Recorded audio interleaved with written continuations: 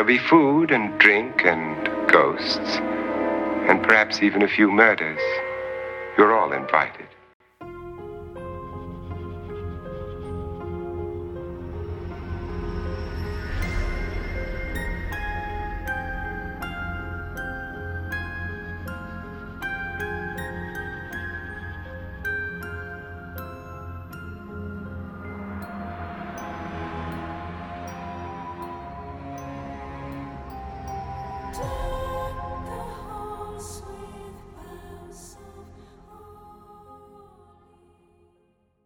Welcome to the Christmas special edition of Fear Feasts. We're here to deck your halls with fearful visions of sugar plums and gingerbread men. Get ready as we prepare to crack some nuts. Gizmo, look up here a minute. Hey, you gotta get a picture taken. Smile. Ready? 1, 2, 3. No. What happened? He hates bright lights. You know, there's some things I forgot to tell you guys, and they're really important. Number one, he hates bright lights. We know that. But you got to keep him out of the sunlight. Sunlight will kill him. Number two, keep him away from water. Don't give him any water to drink. And whatever you do, don't give him a bath. And probably the most important thing, don't ever feed him after midnight. Happy holidays. Merry Christmas, Allie. Merry Christmas, Vanessa. We're joined today by a really important guest, Dr. Neil Buttery, and I have something to say about him. I just wanted to make a little introduction. We're really delighted to have you here, Neil. Shall I call you Neil or Dr. Buttery? Neil, please. Okay. Well, Neil blends his expertise as a writer and career as professional chef, and is the host of the British Food History podcast. His literary accomplishments include the publication of A Dark History of Sugar. It was published in May 2022, and this won the Best First Book category at the Guild of Food Writers Awards in September 2023. And his second book, Before Mrs. Beeton, Elizabeth Raffald's England's Most Influential Housekeeper, which is one of my personal favourites, was published in March 2023. So you've been quite busy, Neil, and we want to start by asking you what your favourite horror film is. Like, do you have a favourite? That is tricky. Favourite horror film? That changes depending on my mood. Oh.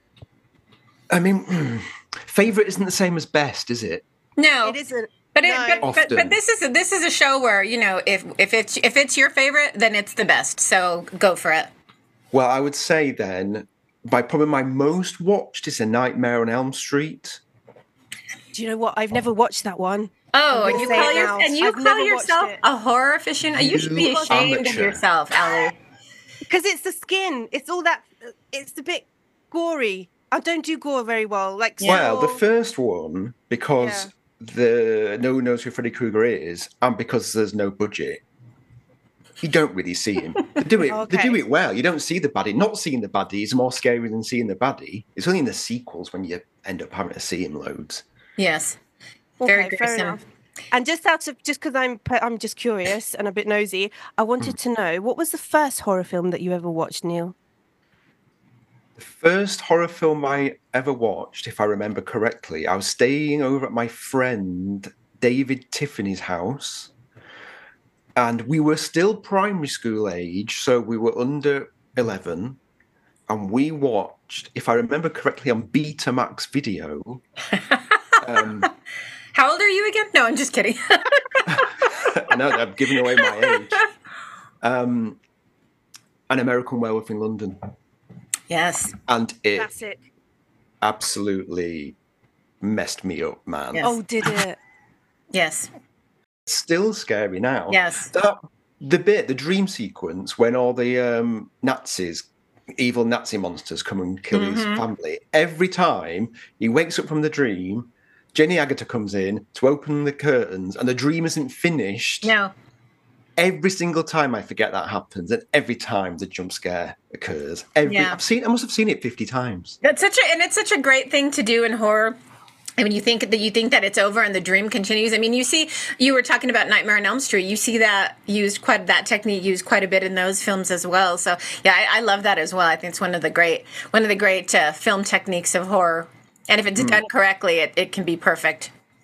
One of the great things about the Nightmare on Elm Street franchise, I mean, 1 and 3 are the good ones. Everything else is pretty rubbish. Maybe number 2. It's been reappraised as in number 2. But a great fun game to play is to kind of spot the point at which reality has stopped and the dream has occurred. So that's always good fun. So yeah, I suppose Nightmare on Elm Street and American Werewolf in London. And the great thing about American Werewolf in London, what I didn't get the first time I watched it, is just how funny it is. It is, yeah. A lot of innuendo, it's a great film. Yeah, very subtle. It would be interesting to see how a movie like that might be remade today, with everybody, with all the cultural sensitivity and political correctness. I think that would be interesting to see. There's been no remakes and no recent remakes. I can't remember. There was that American Werewolf in Paris, wasn't it? But we won't. Yeah, we won't talk about that one. Yeah, we won't go there. And since this is our holiday special episode, I'd like to actually ask Neil, what is your favorite Christmas horror film? Well, it's just my favorite Christmas film, full stop. And it is, of course, Gremlins. Gremlins. And we're talking about that today in this episode. So Gremlins, yes. Yeah, it's an amazing film. I remember being scared by that as a child. Yeah. Yes. I've watched it with my family because it's very much a family film. My brother's a few years older than me. So I'd seen it a few times, but I remember the first time watching it on my own, after probably seeing it a dozen times, genuinely scared me. And I understand at the time there were lots of very angry parents thinking they were taking their kids to see a quite sort of fluffy, Disney-esque kind of caper. And then especially because, so much of the advertising, it only involved a little Mogwai character. It looks like the sweetest little, cuddliest, stuffed toy. You want to just pick it up and cuddle it and all that. And then it turns into this horrific demon. So it's kind of like relationships in a way. You start off with this cute, wonderful, cuddly, happy thing. And you love it and hug it. It's beautiful. And then you feed it after midnight. It turns into a goddamn monster. Yep. But, but enough about my ex. I tried to turn into a pumpkin after midnight. Then these Mogwai turn into pumpkins. You could say it's a form of a Cinderella story in kind of a way with that reference to midnight. And, Neil was saying about it being a family film, and he's absolutely right. But Spielberg has this really kind of strange habit of making films, Raiders of the Lost Ark, E.T., there's these family films, but they're actually quite brutal when it comes to the kids. And that's something he has in common, I feel, with Roald Dahl.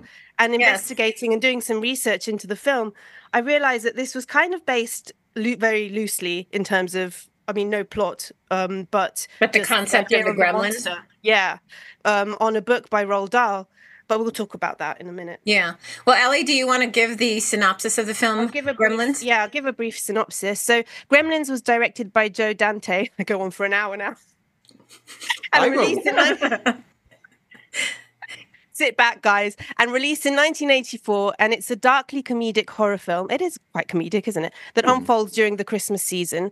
The story revolves around a young man named Billy, who I have to talk about him later on because he is a young man. He's not really a kid, and it's all a bit weird. So he receives a unique and mysterious creature called a Mogwai as a Christmas gift. And the creature, named Gizmo, comes with strict rules, including not exposing it to bright light, water, and never feeding it after midnight.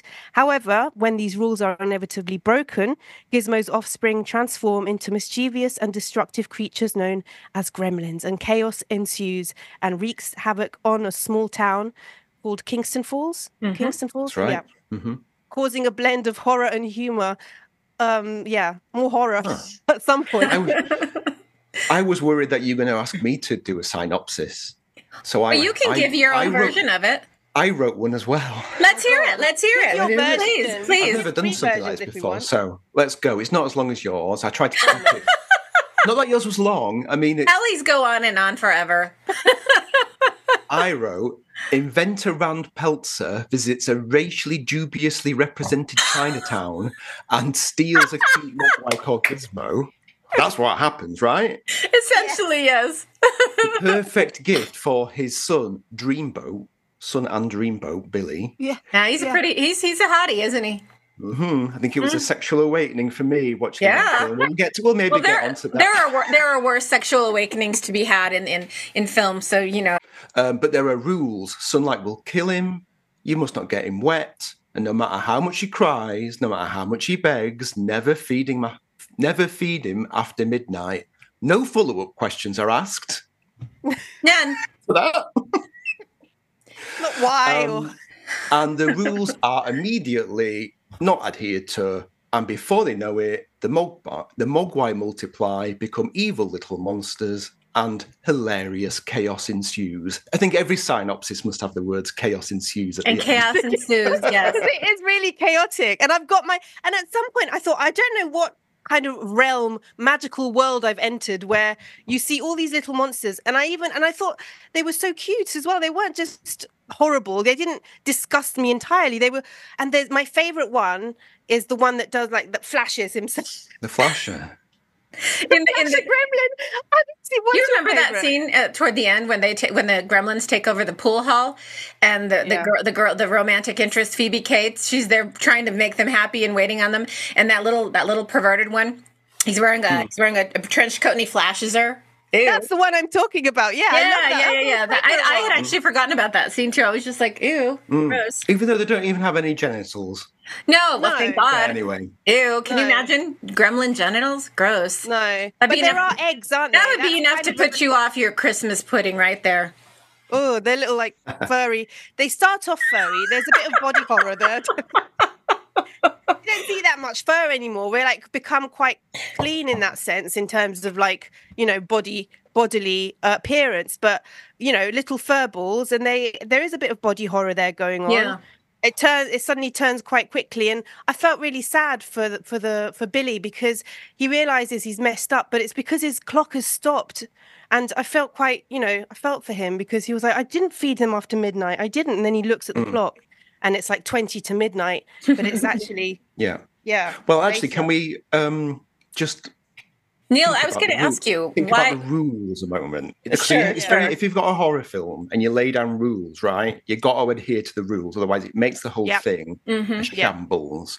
Okay, so when is after midnight, and when is before midnight, please? Yeah, is it American time? Is it British time? Yeah, exactly. Apart from when it's midnight, we're in a constant state of it being both before and after midnight, are we not? Yes. So you're right. to Yeah. kind of get philosophical. Yes. Yeah. It's midday. Maybe midday is the cut-off point. Mm-hmm. I don't know. Gosh, yeah. And don't give him water or get him wet. Yeah. Food contains water. They That's walk true. about on the snow later on. True. Oh, that's true. And living things are what? 70% water? Yeah. They didn't think this through. I mean, none of it. None of this. Well, the whole matters. light thing. I mean, what defined bright light? I mean, a light in his face. I mean, sunlight, you can understand that, but even light in the house or whatever. I mean, I don't know. But then the gremlins are fine in the light. They don't ever explain that either. The light, I guess, is the light meant to be something that is destructive to the Mogwai only? But they're sort of fine watching the film, aren't they? Mm-hmm. Yeah. So, I mean, they're in that pool hall toward the end. That's one of my favorite scenes. And there's plenty of light. They have the neon lights. Maybe it isn't bright or direct, but there's still a lot of light in there. So they don't say anything about that. But then at the end, which we're going to spoil the movie for those 5 people who listen to us that never saw the movie, we're going to spoil it. At the end, the gremlins are all killed because somebody shines a bright light on them. So it's an interesting movie. It's very funny to watch. But we were talking earlier about American Werewolf in London and how it would be interesting to see a movie like that made nowadays. I was thinking the same thing rewatching it, because I hadn't seen this movie for probably 25 years, and thinking to myself, there's just such a sense of xenophobia in it. Neil, you mentioned at the beginning the Asian proprietor who basically the Mogwai is stolen from, essentially, and I think to myself I don't know how something like that would get made nowadays, if it would at all. And then there's that one. Go ahead. It's very insensitive. Mm-hmm. I think it's and almost innocently done. I think. I don't think that nobody had some kind of racist agenda in it. It's just that kind of very. Innocent kind of ignorance that everybody has about Yeah. different races, Sure. Yeah, so I think it'd be a very different film. And what's sort of curious, I think, is that the one character who's there for exposition, and that's racist plowman, whatever he's called.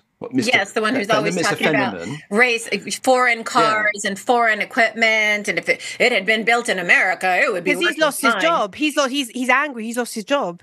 Yeah. Yes, I mean it's one of those fair points, isn't it? With free trade and other countries undercutting other countries to get all these things. So it has a point, but it's put in such a bizarre way, from the point of view of like all these essentially this Chinese stuff that's flooding in is ruining our lives. And it's the 80s. Which I suppose they're gremlins in themselves, aren't they? They're the gremlins. Well, exactly. I mean, and that's the underlying part of it is that he goes to Chinatown, he finds this creature. This creature is sort of equated with all of these other, like you were saying, these Chinese, imports, these very inexpensive things that, you could compare them to the gremlins in a way. These goods that were, imported from China wreaked havoc to a certain extent on the American economy in a similar sense that the Mogwai and the Gremlins wreaked havoc upon this town. It's an interesting interesting juxtaposition. So are you saying if the Mogwai are like the initial imports, like the tea and the porcelain or whatever, like we were importing in this end of my end of Europe anyway, we're importing, but it turns out to be the thin end of the wedge. Is that what it's saying? I think you can make an argument. Before you're getting all this other technological equipment, cars that end up just flooding you. Yeah, so exactly. Careful. Don't do any deals with any foreigners. Yes, and the tech aspect. Exactly. That's what it's saying. And the tech aspect is really important, and it's really important in the Roald Dahl short story as well, because these gremlins, they interrupt and they destroy all things technological. So they're stealing cars, they're seen in airplanes. Yeah, they're just kind of making mischief. And when I saw them all together in the cinema and they were having the best time ever, just like throwing popcorn around and I thought, they're mischief makers, and the carol singing, that's one of my favorite scenes. That is amazing, That's so sweet. And I'm like, they just want to wreak havoc on everything. Yeah. And then it gets nasty because they start really killing people and damaging people and, including some of my favorite characters like Kate and also like the mother who I really loved, and I think she's like the final mother, I call her, because like she is like killing them and putting them in all she's a badass. Like, don't mess with the mom, man. I mean, that'd be like if the Gremlins were coming after Lucia. You would have no problem in picking up a knife and going after them with the belly. Yeah, exactly. She'd put them in the microwave. Yeah. And it's interesting to think about the role that technology plays in this movie as well, because it ties in so strongly with the food aspect. The father, Mr. Peltzer, is an inventor, and and it's a kind of a point of humor in the movie because none of his inventions are successful, but so many of them are based around food, which I thought was interesting, an interesting tie-in with how the Gremlins mess up so many things that are technology based, both in the book by Roald Dahl and in the movie. And you don't ever see them getting into any of the food inventions at the house. It's almost like this technology kind of it's like its self-destruction is built into it. But you see that, and there's the invention that the dad has about cracking the eggs when Billy is helping his mom make, I guess, dinner or supper, and she hasn't do the eggs, and it works for one egg, and then the eggs go flying everywhere. And then the same thing with the juicer with the oranges. It's just it's such an interesting. I love the coffee machine. The coffee machine comes out as tar. But yes, I spotted that. I mean, he's a menace. He's a menace like the Gremlins are a menace. He's a menace you read my mind. I was just going to say, in his own way, he's like a gremlin.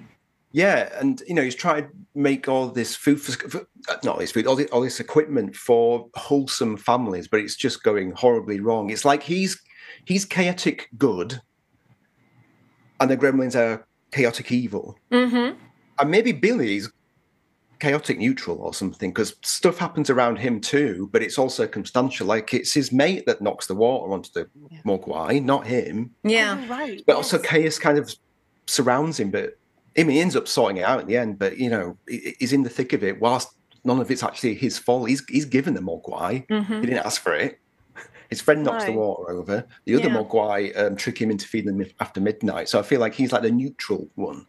Do you know what I mean? You see those little charts of chaotic and good, and do you know what I mean? Do you know what I'm talking about? Absolutely. And I feel that the food, how it's used, and these kind of inventions of the dads, they also create a sense of emotional, I don't know what to call it, like some feelings of understanding, because you see Billy looks at the eggs and he's like, I could just crack this with my hand, but I'm going to use this machine because my dad invented it. And then the mum comes in and it goes everywhere and they look at each other. It's like, you know, they love the dad and the husband, and so they want to be kind of understanding. But yes, there's a sense of frustration, and kind of Billy, the mother, and Kate are kind of these people in the middle, a little bit neutral, and they're surrounded by these people that, and the Gremlins and everyone else, that it's like, you know, the 80s, and everyone's doing it for themselves and inventing things. And in 1984 was like a fantastic year for all these films come out where there are these people that go out and about and do amazing things, like, you know, Ghostbusters. They've got their own thing going. That came out, didn't it? Yeah. E.T. Indiana came out. Jones. It was all Indiana in a couple Jones, of years, I think, wasn't it? Yeah, it's this big. It was the kind of glory years for Steven Spielberg in that sense. He was doing those big epic kind of hero photo, you know, films. Yeah, but I thought it was interesting that this movie was inspired by Roald Dahl, because I think Roald Dahl and Steven Spielberg are very similar in many ways. When you look at the films of Spielberg and the writings of Roald Dahl, they both have this very strange attitude toward children. You know, they don't have this typical like Disney mentality toward kids that you tend to see in films nowadays. I mean, Roald Dahl, he wrote some very dark things, and I think you could characterize a lot of his books as horror for children. I mean, Willy Wonka and the Chocolate Factory, there's some scary scenes in that book. And then same with the witches. Yes, the witch. The witches scarred me for life. God. You and me both. At a very young age. Yes, Yeah, same very here. Terrified of being turned into a mouse. And you see the same sort of sensibility with Spielberg, in that he makes films that are family films ostensibly, but there are so many gruesome and horrific elements, even the Indiana Jones films as well. Like, and it's not that I think he has an issue with kids. I think actually, and perhaps this is true of Roald Dahl as well, is that they know that children are aware of what's going on around them. Kids have a sense of the horrors of life, and it's better to maybe not protect them from it and to kind of just show life the way it is. But I kind of wondered what you all thought about that. Well, no, I mean, I agree. I mean, I was kind of essentially going to make the same point. They just don't patronize children. That's it. You know, children don't really wrapped up in coral. And even if they do get scared, you know, it's very safe. It's a very safe form of being scared. So they'll get over it. Well, then I think that, they're formative. Yeah, and that's part of the bigger. That's what I mean. Yeah, and it's part of the bigger picture of why I think we enjoy horror so much. Is it provides a safe space, whether it's horror novels or horror films, in which we can explore and address our own fears. And then you have that kind of family around you that can comfort you, ideally, but sometimes one doesn't, and then, you know, that's another issue. Yeah, but then you have the food. The food to also provide another level of comfort.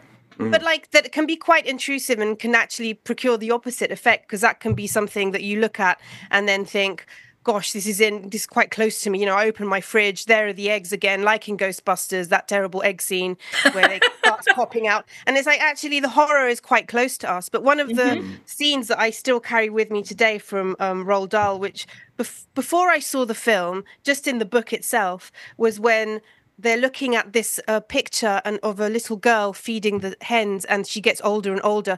That's never left me. I think that's something quite horrifying that has never left me. And, for example, the Jaws music has never left me. So there are some elements that's quite difficult to get rid of. But I think with Gremlins, like, there's nothing that I think, oh, I can't get over that. You know, I think it's well made, even though it looks of another time, if that makes sense. It's aged well.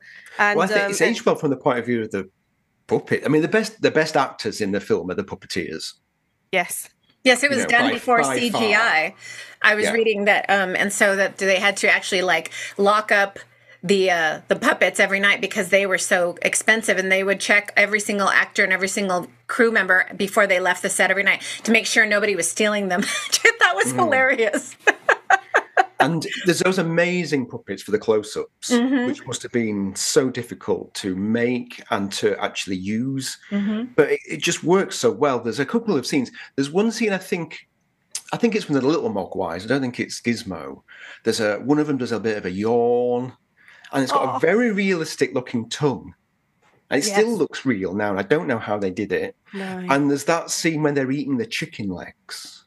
Yes. Which is, I find, quite difficult to watch. I'm not a squeamish person when it comes to food, but any movie, and it's a bit of a trope that happens in films, isn't it? Scary films and grotesque films is a close-up of somebody noisily eating. It happens in Return of the King.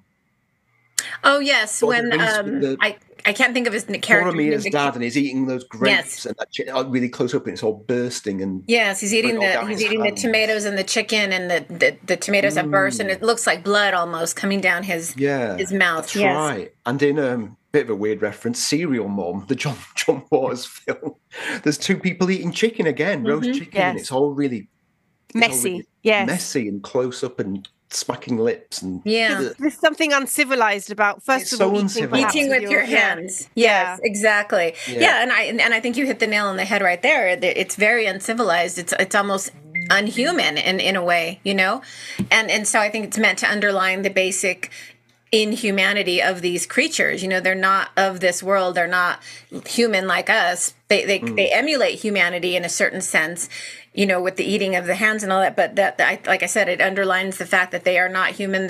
They are kind of barbaric in a way. They represent in I think many ways that side of us that we don't want to acknowledge is there. That barbaric, inhuman side that I think every person has inside him or her. And they are mocking as well, aren't they, a little bit? Because they're waving the American flag. And then I wanted to know what you guys thought about this, because when they're in the cinema, they're watching Snow White. And I thought, are they making fun of Disney? Is this like a dig at Disney? What's going on? And then obviously in the Snow White song, they're singing. It could have been any other movie that they were watching, you know what I mean? And it could have been even a Christmas film. But I thought because they're singing Hi Ho, is it to do with working? No, that's just my mind. To work we go. Sure. Yes.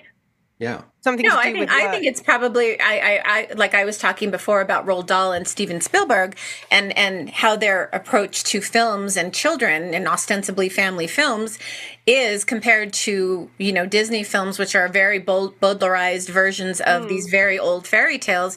And it is kind of I took it in a sense. I noticed that same thing at the end, and I kind of took it as Steven Spielberg kind of giving a finger, to Disney and saying, your versions of movies are ridiculous, and you can take a Disney film and make it as horrifying as anything else. And look at what I'm doing. I'm facing the horror. I'm showing it for what it is.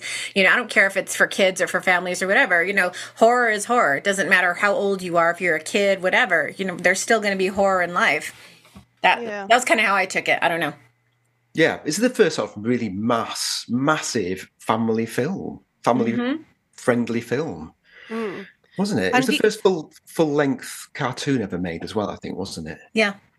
And talking about family film, there is just one scene. I actually wrote it out because it was just amazing. And it was like perhaps the only scene that I would say, apart from some small things like them a bit grotesquely killing someone or whatever, but there is one bit where I thought, this is a bit too much for kids. You'd have to be a little bit older to listen to this, but maybe a kid wouldn't listen to the full thing or not pick up on it. But it's when Kate, who is Billy's love interest or vice versa, she hates Christmas, and she's like, Christmas, since I was 9, I just can't celebrate it. And she tells this really bizarre story of how her dad died. And he dressed up as Santa Claus and got stuck down the chimney as he was trying to deliver presents to surprise them, and no one knew he was there, and they smelt that he was rotting. I mean, it was just horrific. It is horrific. Well, do you know what I was doing? I did a bit. So I mean, it's the famous stroke infamous scene of the movie, isn't it? And apparently Joe Dante really liked that scene, and Spielberg wanted it removed because not because it's scary or gross, but because it was hard to tell whether it was gross or whether it was funny because it's so over the top. But Joe Dante sort of stuck to his guns and said, "No, we need to have that in." It's a pivotal scene. Yeah, he was a bit more of the loose cannon, wasn't he? Because then with Gremlins 2, which I haven't watched, I've just heard that he was then given free rein. Yeah, he was given free Gremlins rein, 2 is a bit crazy. I'm not a fan of Gremlins 2, really. I mean, Joe Dante's one of those weird. He's made some good films. The Howling's a great film, but on the whole, he just gets too carried away with himself. Yeah. I mean, maybe he's the gremlin of movie directors. Oh, I think we could make an argument about that. And if we go back to in more food ways and than like, one, right? and how the gremlins are portrayed with their food, it is exactly what Neil is saying. This lack of control, like there's no direct. They will just go on anything, take everything. They don't care, and you feel this as you watch the film. I think that's why it works in like creating some sense of like horror, because it is like falling. It's a free fall. You don't know who's going to die. Anyone could die. The mother could have died. Like there are no rules with these gremlins. Like anything could happen. And I just love the scenes where the mother is fighting back and you think she's then going to die, but then Billy comes in at the right time. Well, yeah, she's got that massive kitchen knife where she's been using to chop vegetables. And I love it. And it's another form of domestic horror. That so much of the horror takes place in the confines of the house and in the kitchen in connection with food. Yeah. Little home invasion piece. It is home invasion a good bit. film. Actually, weirdly enough, that scene. It's an amazing bit. It's probably one of my favorite bits of the film when she's in the lounge and she's stood in front of the Christmas tree and the gremlins' eyes are glowing, but you just think they're two lights on the tree and you don't notice them. I've got slight goosebumps just talking about it because I remember being very scared of that as a child. And when it fell over, my Christmas tree also fell over. Don't. Oh my God! No, don't. Oh, wow. Don't. And what was it that caused yours to fall? What was it that...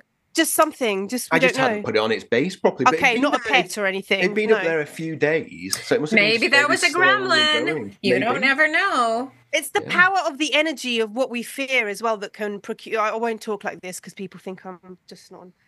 But we do. But we love you anyway. Go ahead. Go talk about your this energy, fairy stuff. Yeah, I believe that fear can sometimes move. We feel so much and so much energy that then these kind of things do tend to happen when you're most kind of fearful or scared of something. Perhaps. Well, I mean, isn't that sort of what the explanation of what poltergeists are? Speaking of 80s films, that was another Spielberg. Spielberg. Another Spielberg film, yes, exactly. That's clear, though, isn't it? That's not a family film. Like, he's clear there that this is kind of for adults. It's different. But it's a very nice, wholesome version of a scary film. Yeah. It's all industrial light and magic. There's a lovely lush score to it. It's got a cute girl in it. It's absolutely terrifying film. Terrifying. The first time the poltergeist manifests itself is actually in the kitchen, and it moves a toy. But we won't go there because we're not doing it. Well, we'll have Neil back to talk about poltergeist when we do poltergeist. Yes, it's fantastic that film. I love it. It has a clown scene. Let's not even talk about the clowns. Oh my gosh, Vanessa's very scared of clowns and puppets. So, do you scared of the gremlins as puppets, or is that different category? No, it's too real. Little monsters. I didn't find them scary. I found them ugly. They were ugly. They were ugly little fuckers. But they are a little bit like Gizmo is cute, and I just need to talk about this because this is very weird. Because the dad, I don't know what time dimension they're in, but they're not in the same time dimension because the dad goes and gets this present thinking that his son would like it. His son is a man. His son, why would he like that little furry thing? He's at least 21 get that. Because he's drinking in the bar. Well, he's drinking in the bar, so he must be over 21. Right. Well, in the 80s, in some states in here in America, 18 was the legal drinking age. So he could. So I don't know what year it all changed, but still he was between 18 and 21. So, but yeah, still he was a grown man at that point. Yes, and he had a job. Too old for a toy robot, which ends up being in that stocking. I'll tell you who I felt bad for was his dog, because his dog was totally usurped as the family pet. I was like, if I was the family dog, I'd be like, what is this creature? I'm going to eat it. And a big shout out to the animal actor Mushroom for his portrayal of Barney the dog. Because I love it. He's a fantastic bit of acting from Mushroom there when he's strung up on those lights. Poor thing, I know. Again, in the Joe Dante version, I think Chris Columbus wrote it, who did the Goonies and did the Harry Potter films later. Mm-hmm. He wrote it, but Joe Dante obviously did a few run-throughs of the script because it was going to be his film, and apparently Joe Dante wanted a scene where the dog gets eaten alive by the God. Oh no, that would not. And the mum was supposed to die, and Steven Spielberg made him take all this stuff, like take it out. So I guess the one trade-off was him having the Phoebe Cates dead Santa story, speech. Yeah. There is actually, but going back into the house, what I love about the Gremlins. So what the Gremlins are eating and what everybody else is eating are just so different, except for the chicken legs, but they're made gross by those close-ups. Yes. Because when the mum first hears a gremlin, she's doing the most wholesome thing in the world, making what seems like enough gingerbread men to feed an entire village 3 times over. Yeah. The amount of food that they've got in their house is just huge. A lot, yeah. And the Gremlins never eat anything wholesome, and everybody else is doing very wholesome stuff. Because even when they're at the school and the Gremlin hatches out of the school after killing the teacher by stabbing him in the bum, he suddenly gets a choice. He sneaks up behind a desk and there's an apple. He takes a bite and he goes, and he's and instead he'd rather eat a glass test tube, because he eats a test tube next. Yeah, and he's quite happy with that. And it occurred to me, they don't eat a single wholesome thing, or if it is wholesome, they do unwholesome things with it, like throwing around popcorn and being disrespectful. Yeah, well, and this is. I'm sorry, Ellie, go ahead. And it's like, I think they mimic human behavior, but it's exaggerated and it takes it to a dark place, doesn't it? So and that happens through food. So they're taking it through this dark tunnel of, consumerism. And that's why it's set during Christmas, because it does allow for this contrast between traditional festive spirit and then the chaos, which is caused by the Gremlins. And I think the last scene, they're in a shop. So it is about that. It is about consumerism. Yeah, absolutely. I also think it's meant to point out, I think it's meant on a very subtle level as sort of a morality tale, in the sense that these creatures, they're basically doing with food all the things that we as humans are told not to do. Don't eat after midnight. That's terrible. But eating after midnight is very bad for you. It'll cause weight gain. It means, there's just something kind of forbidden about eating after midnight. You think of people going and sneaking food out of the fridge after midnight, standing in front of it in their robe and their pajamas. And it just, there's always that sort of sense of forbiddenness to it. And then the Gremlins themselves, like you pointed out, are not, they're not going to eat anything wholesome. They're in the scene in the bar, which I just love that scene so much. They're chugging beer and they're doing shots and they're eating all the crappy popcorn and all the terrible bar food, and they're just loving it, and like you said, they're eating, they won't touch the apple. They're eating the chicken legs like the little barbarians that they are. It really, I think, on top of the, commentary on consumerism, I also think there's a little subtle nod to, morality and how humans should behave. And this is what happens when you go off the rails and start doing these things that we've been telling you not to do, and eating all this food that you're not supposed to eat. And it's taking these, Go on, Neil. No, it's funny, when you were describing that, Vanessa, what instantly popped into my head, a bit of food history. I guess I never have a day off from food history, but back in Tudor England at Christmas time, on Twelfth night, last day of Christmas, they would eat a 12th cake, and inside would be a bean. Lots of other countries do similar versions of it, and there would be you'd be sort of the Lord of Misrule for the time, and it'd be the day where you'd have boy bishops. There'd be it goes back to Saturnalia, apparently, in ancient Rome, where they'd let slaves be the rulers for the day in the household, and it was all kind of good fun. But the real message was, look what happens when we do follow the normal rules. Chaos will ensue. Yep. Yes. So isn't it good that, in fact, the men are in charge or the rich people are in charge? Yes. So it Because kind of otherwise we don't know. reinforces Yeah. completely happen. wrong these wrong societal norms, which shouldn't exist. And with this kind of slightly comedic, like Gremlins, sort of performance, you're just reinforcing all these, sexist, racist, colonialism, all those things are being reinforced with comedy. yes. Essentially. And food is so good as a tool for this because it is a source of nourishment. So you're taking it to a place of unsafety. So it really does trigger something inside of us, doesn't it? It's like, oh, we mustn't do that. And you always hear this thing, and I don't know, I've never done this, but do you guys have midnight snacks? I don't know, is this a thing? Like, I've always heard midnight snacks, like a midnight feast. But I have no appetite at that time of night. I've always kind of wanted to, but no. There is an interesting Christmas tradition that was brought by the French. They still practice it in New Orleans. It's called, and my French is terrible, so pardon my pronunciation, Réveillon. And the idea is a course, 12 courses eaten at midnight. And then you end with a toast to the Christ child. So it's on Christmas Eve. And the feast ends at the stroke of midnight when it turns into Christmas Day. And it's very decadent. The idea is to, have these 12 courses and have these rich foods and all that. But again, like it's meant to be started very late. And again, it's once a year.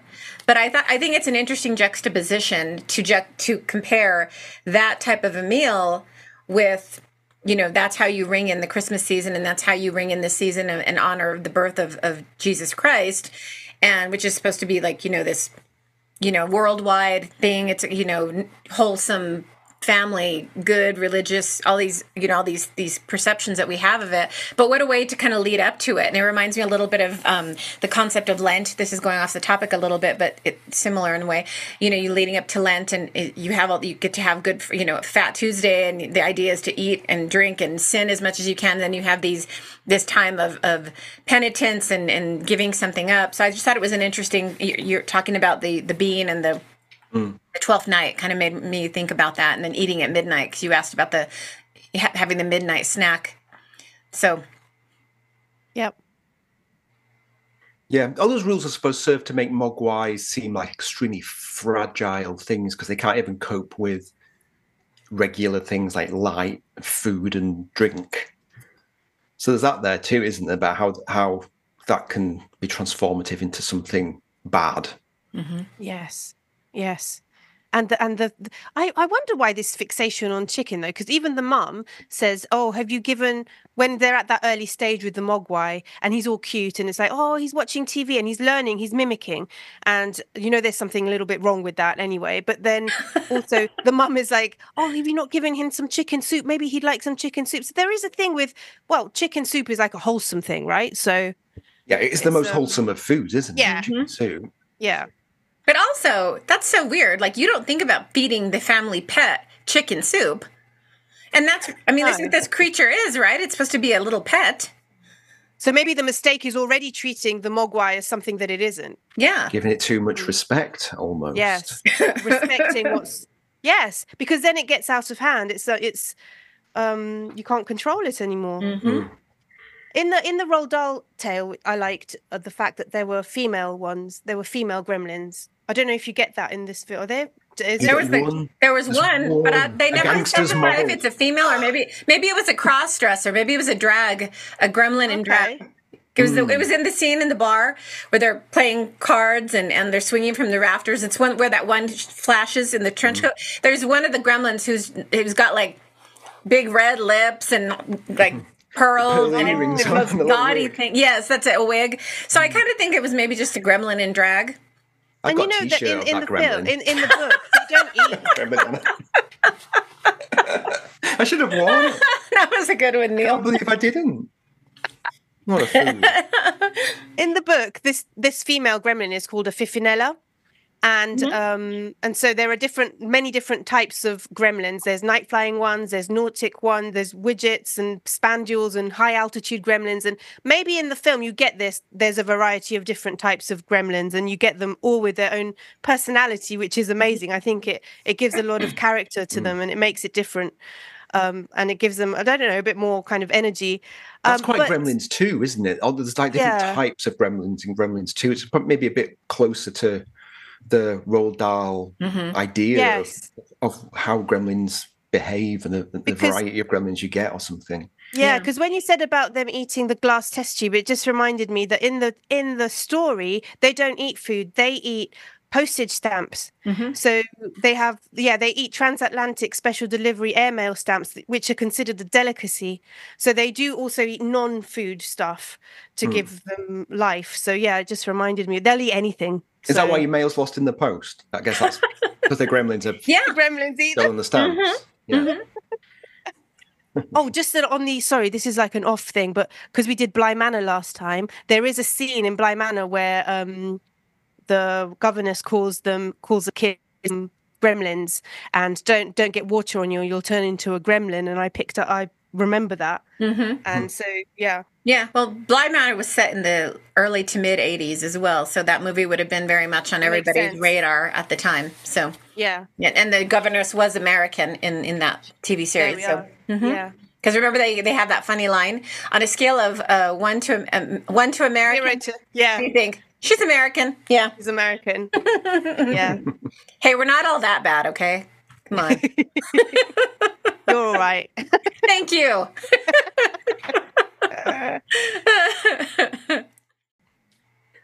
Well, one of the things I wanted to mention was the commercialization that we've sort of discussed, it being a morality tale surrounding consumerism and just what happens when you let all this technology in, and it erodes normal boundaries, and you get crazy things happening, and it destroys the family unit. All of that, all the junk food that's being eaten, candy bars just being thrown around, and all the icing on the gingerbread men. It's more icing than it is gingerbread. What I was quite interested to find was when Gremlins came out, a Gremlins cereal was created and sold in real life. No. Made from extremely refined sugary ingredients. Well it should. It's America. Hello, that's what we do. I didn't know that. The thing doing the satire then created a product that it's meant to be reacting against, not encouraging. That's amazing. I can't believe that's just everything in a nutshell, isn't it? How the world works in a nutshell. Let's be honest. It also kind of points to the fact that certain subtleties are going to always be lost on certain members of the public, and particularly when it ties in with consumerism. Consumerism is not given to any kind of subtlety. I mean, consumerism means in your face. Let's take the most obvious aspects of something and turn it into something that your kids are going to love. We'll just load it up with sugar. But look, this movie about gremlins, and it's a family movie, so we have a family cereal. Yes, doesn't matter that the cereal is crap for your kids, but hey, it's all about the movie.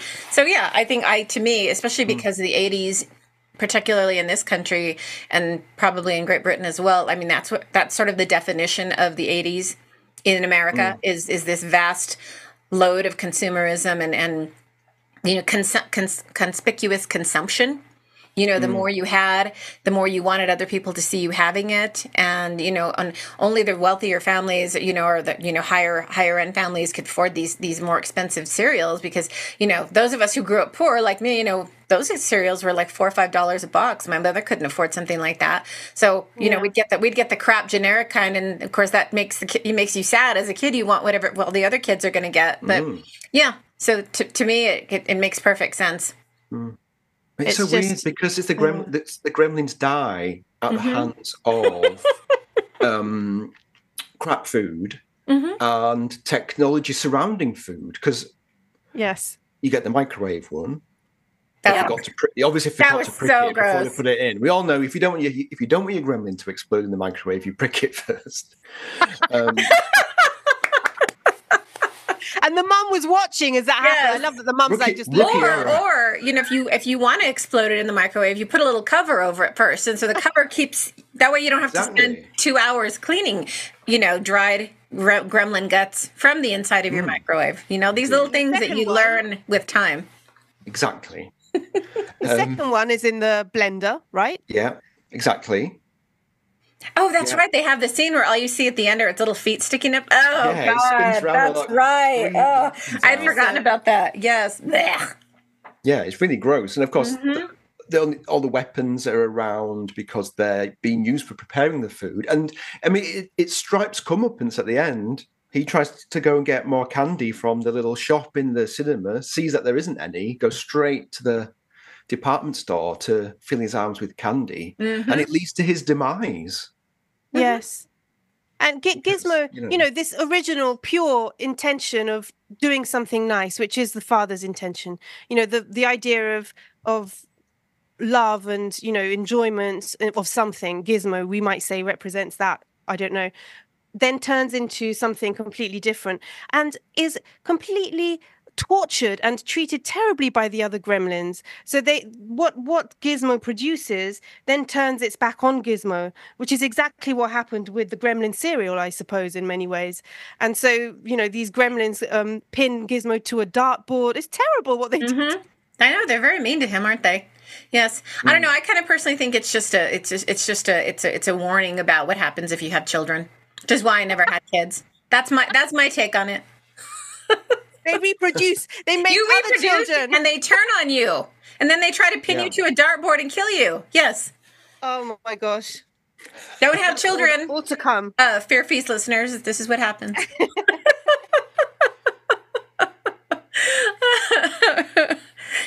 Allie, what's your favorite Christmas horror film? We were talking about... I like Black Christmas. I like Black Christmas. That's a good one. I really like it, and I only discovered it quite recently. And what else? What other Christmas? I watched one the other day about St. Nicholas, and it was terrifying. And it's on Amazon Prime at the moment, if you want. It's called St. Nicholas, and it's about the origins of St. Nicholas, and he comes on his horse and destroys everything, and it's quite good. I do love a good Christmas horror. What about you, Neil? Apart from Gremlins, is there any other film that you like? Well, the ones that stick in my mind about not our actual films, more like short TV shows or plays for TV, which don't really exist anymore, do they? But the M.R. James adaptations are really good. And in fact, very similar to M.R. James, Inside Number 9. Oh, I love Inside Number 9. Reese Shearsmith and Steve Pemberton, they do two really good Christmas specials. They've done a few Christmassy ones, but the two really good ones, I think, is The Devil of Christmas, where it looks like you're just watching a rerun of a 1970s program. I won't spoil the end, but that's not what it turns out. That's not what you're watching. And the one called The Bones of St. Nicholas. And they go and sleep over in a church on Christmas Eve, and there's a ghost of what looks like a ghost of Santa appearing around. And it's got what's he called? Simon Callow. Wow. I think I'm gonna have to watch that. That sounds great. Oh, you'll love it, Vanessa. Really Perfect for Christmas Eve. You'll love Inside Number 9. It knocks around on Netflix, I think. I'm sure I've seen it pop up on Netflix. They might even have it on Shudder. I'll look for both. Yeah. Yeah, there's some amazing scary episodes of that, but those two at Christmas are really good. I love What about you? A Nightmare. What about you, Vanessa? Nightmare Before Christmas. I love Jack Skellington. It's not scary, but there are some scary parts to it. Yeah, I think Tim Burton, in his own way, is a little bit of a modern day Roald Dahl, in the sense that, like, the way he plays with horror elements in these movies that are ostensibly for kids and for families, or at least marketed as family films. But there's some scary things in there. So, but no, I love The Nightmare Before Christmas. And maybe these films that are kind of marketed for family, then it gives an opportunity to talk about things to do with the afterlife. Otherwise, it's not a conversation you just start up, with a child. So it's a little kind of more gentle and maybe not Gremlins, it's not gentle, but some films can be a bit of a gentle approach into the topic, I guess. We always end up on a biblical note, you know? We always end up on a religious note. What can I do? God help us. Oh, sweet baby Jesus. Have you hung up your baubles yet? I've got chocolate. Have you done a Christmas tree, Neil? Yeah, it fell on me when I was watching Gremlins, didn't it? Oh, I thought that was in the past. I didn't realise that was now. No, that happened this. No, it happened this. No, it didn't. I watched it 2 nights ago, and it landed on me when I was watching it. Oh, that is too funny. I wish you would have that on video. We could add it to some of our promotional stuff. That would be so funny. Brilliant. Allie, did you do a Christmas tree, or are you going to be the Grinch this year? No, I did do a Christmas tree, and I put like chocolate baubles on. Oh, very nice. That I will proceed to eat. Sure. As well you should. As well you should. 'Tis the season. Well, I just want to say thank you to Neil for joining us. It was just wonderful to have you here, and I hope you come back soon. Yes, it was a true pleasure, Neil. Enjoyed having you great. so much. Thank you so much. Happy Christmas. Merry Christmas, as we say here in the States. Happy New Year to you both. Don't buy any Gremlins. Bye. Please don't.